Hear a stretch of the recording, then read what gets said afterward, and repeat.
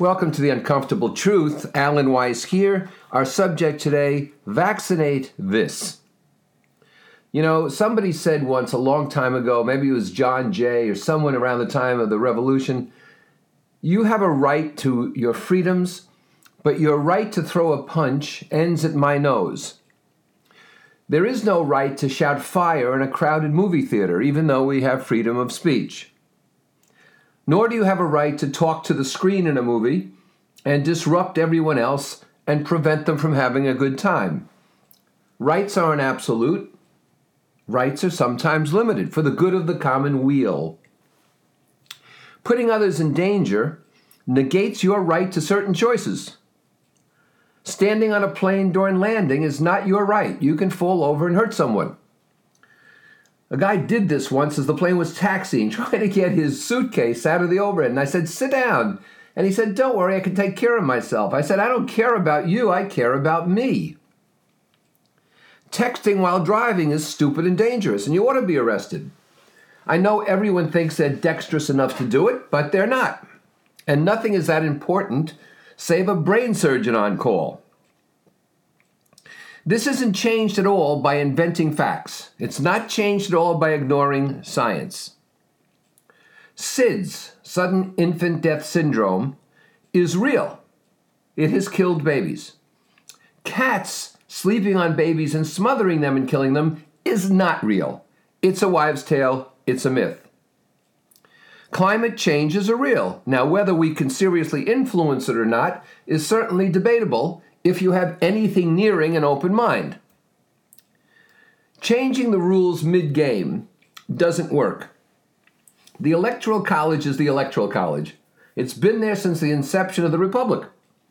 Consequently, when you run for president, you know you are abiding by those rules. You have no choice. To say later it's unfair is ridiculous. I used to have a sales manager in Minneapolis named Gary, and all year long he would assure me he would make his quota and that the numbers would get better. He had it in reserve. And then he'd miss his quota, and he would say to me, you know, my quota was unfair.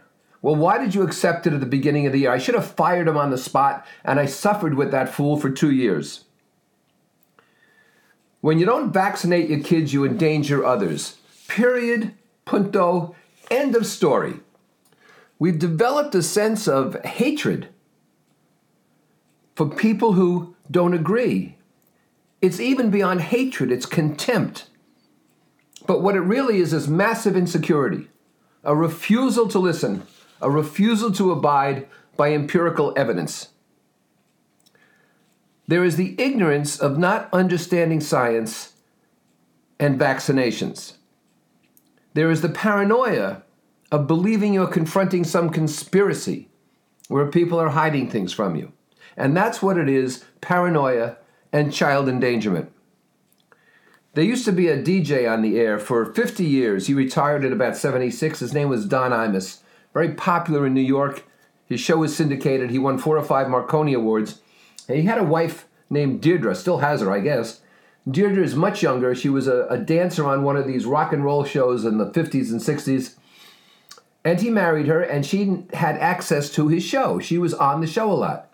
She was an uneducated woman, and I assume still is, and would scream whenever she could about how autism is created by vaccinations.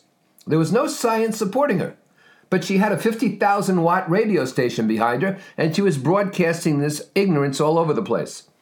Little education, just ranting and raving. There are those who merely seek self-aggrandizement and money. They say that high school shootings are a conspiracy. They say that 9/11 was a conspiracy. They say that man never landed on the moon because, the flag was blowing or not blowing in the vacuum. They say there was no Holocaust. These people aren't deniers. They're stupid. They're bigots. Or they're in it for the money, and they're manipulators. They're con men. You can't choose not to vaccinate your kids any more than you can choose to give your 10-year-old a gun. That ain't your right. To deliberately avoid health protection for your kids is medieval and child abuse. And that is the uncomfortable truth.